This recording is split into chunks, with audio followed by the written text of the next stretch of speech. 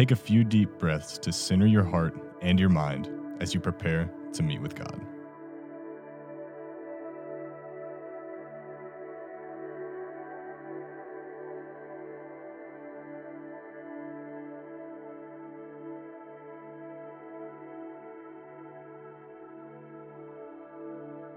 Unlike the greatest nations on earth, which rise and fall in matters of hundreds of years, God's kingdom is always growing, never sleeping, and always producing fruit.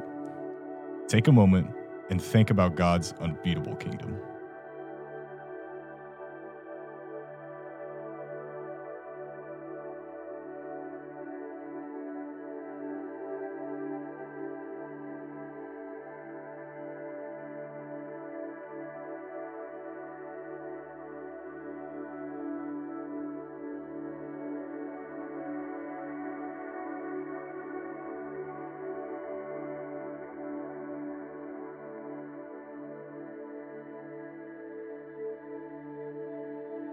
Mark chapter 4, verses 26 through 32. Jesus also said, "The kingdom of God is like a farmer who scatters seeds on the ground.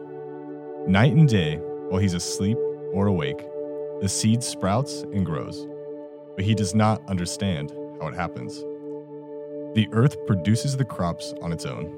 First, a leaf blade pushes through, then the heads of the wheat are formed. And finally, the grain ripens. And as soon as the grain is ready, the farmer comes and harvests it with a sickle, for the harvest time has come." Jesus said, "How can I describe the kingdom of God? What story should I use to illustrate it? It is like a mustard seed, planted in the ground. It is the smallest of all seeds, but it becomes the largest of all garden plants. It grows long branches, and birds can make nests in its shade." I want to laser in on the second half of Jesus' words here. He speaks about the kingdom of God beginning with something small and insignificant, but then growing and blossoming into something large that produces. As a little kid, one of my favorite things were those toys that almost look like vitamin pills. You put them in the water and they grow into different kinds of spongy creatures. I thought that was the coolest thing as a kid. Partly because of the mystery of what it would turn into, but also because something so small would expand into something so large. Jesus is saying that the kingdom of God is something like that. Its triumphal entry began with a Jewish boy being born among animals, and then it's catapulted into the world by that boy being this radical and divine teacher that dies and is resurrected from the dead. One of the biggest takeaways from this passage is that the kingdom of God is something living and something growing. Sometimes it's daunting to think about how we can participate in the growth of the kingdom of God. But remember the parable. Just as the kingdom of God began with something small and is growing, our actions can seem small and insignificant at first, but they grow into something that produces life for those around us.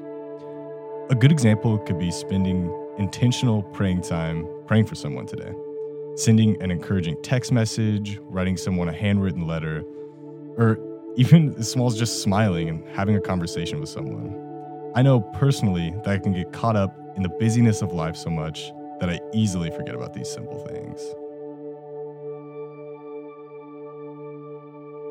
God loves to delegate tasks towards the growth of his kingdom to us. Take a moment to consider how you can participate in the growth of the kingdom of God in some big or small way in the next day or two.